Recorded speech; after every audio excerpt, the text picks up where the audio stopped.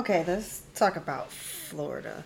There was an individual, a man called Joseph Smith, that raped and killed this little girl. Kidnapped, raped, and killed this little girl.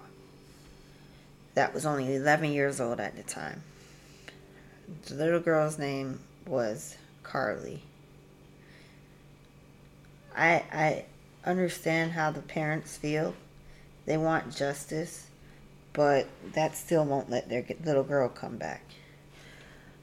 The Attorney General's office was notified that Joseph Smith had died in custody of Florida Department of Corrections.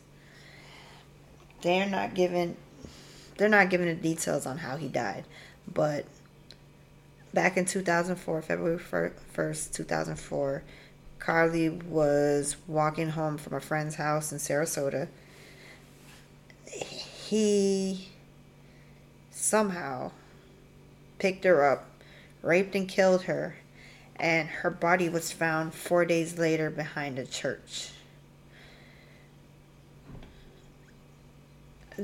They saw this guy Smith on camera grabbing the little girl, and because of Florida's issues with the law themselves, he was actually sentenced to death. In 2006, there was an overturnage of the law. They found out that Florida's death penalty law was unconstitutional, so that stopped him from actually getting executed at the time. From then,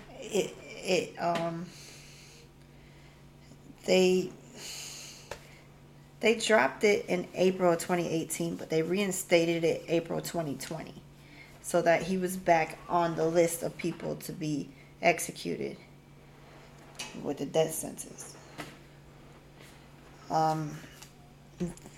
The family kept going to all these hearings because they wanted to put an end to this. They didn't want to see this guy anymore. They don't want to keep going to court.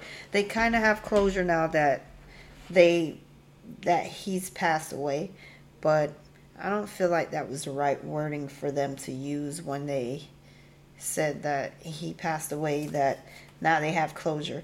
I honestly wouldn't really have closure still, even if I know the guy that killed my child is dead.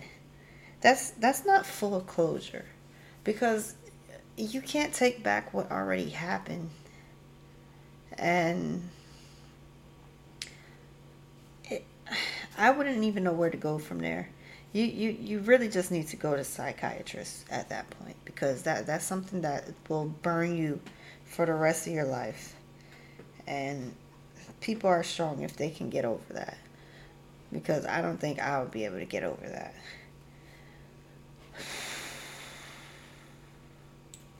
The problem with Florida is that they thought it was unjust for a resentencing for it to be required for the circumstances that happened. Like, the family feel like the system let them down, because Joseph Smith was already on parole before he got to Carly. That, like, certain people really shouldn't be on the streets anymore, because they just aren't made for regular society. I don't know why, but they just aren't. I kind of see the frustration with them dragging out this case from 2005 until 2021. That's like 17, what is that, like 16 years. 16 years going on. His daughter would have been 27 right now. Would have been around my age.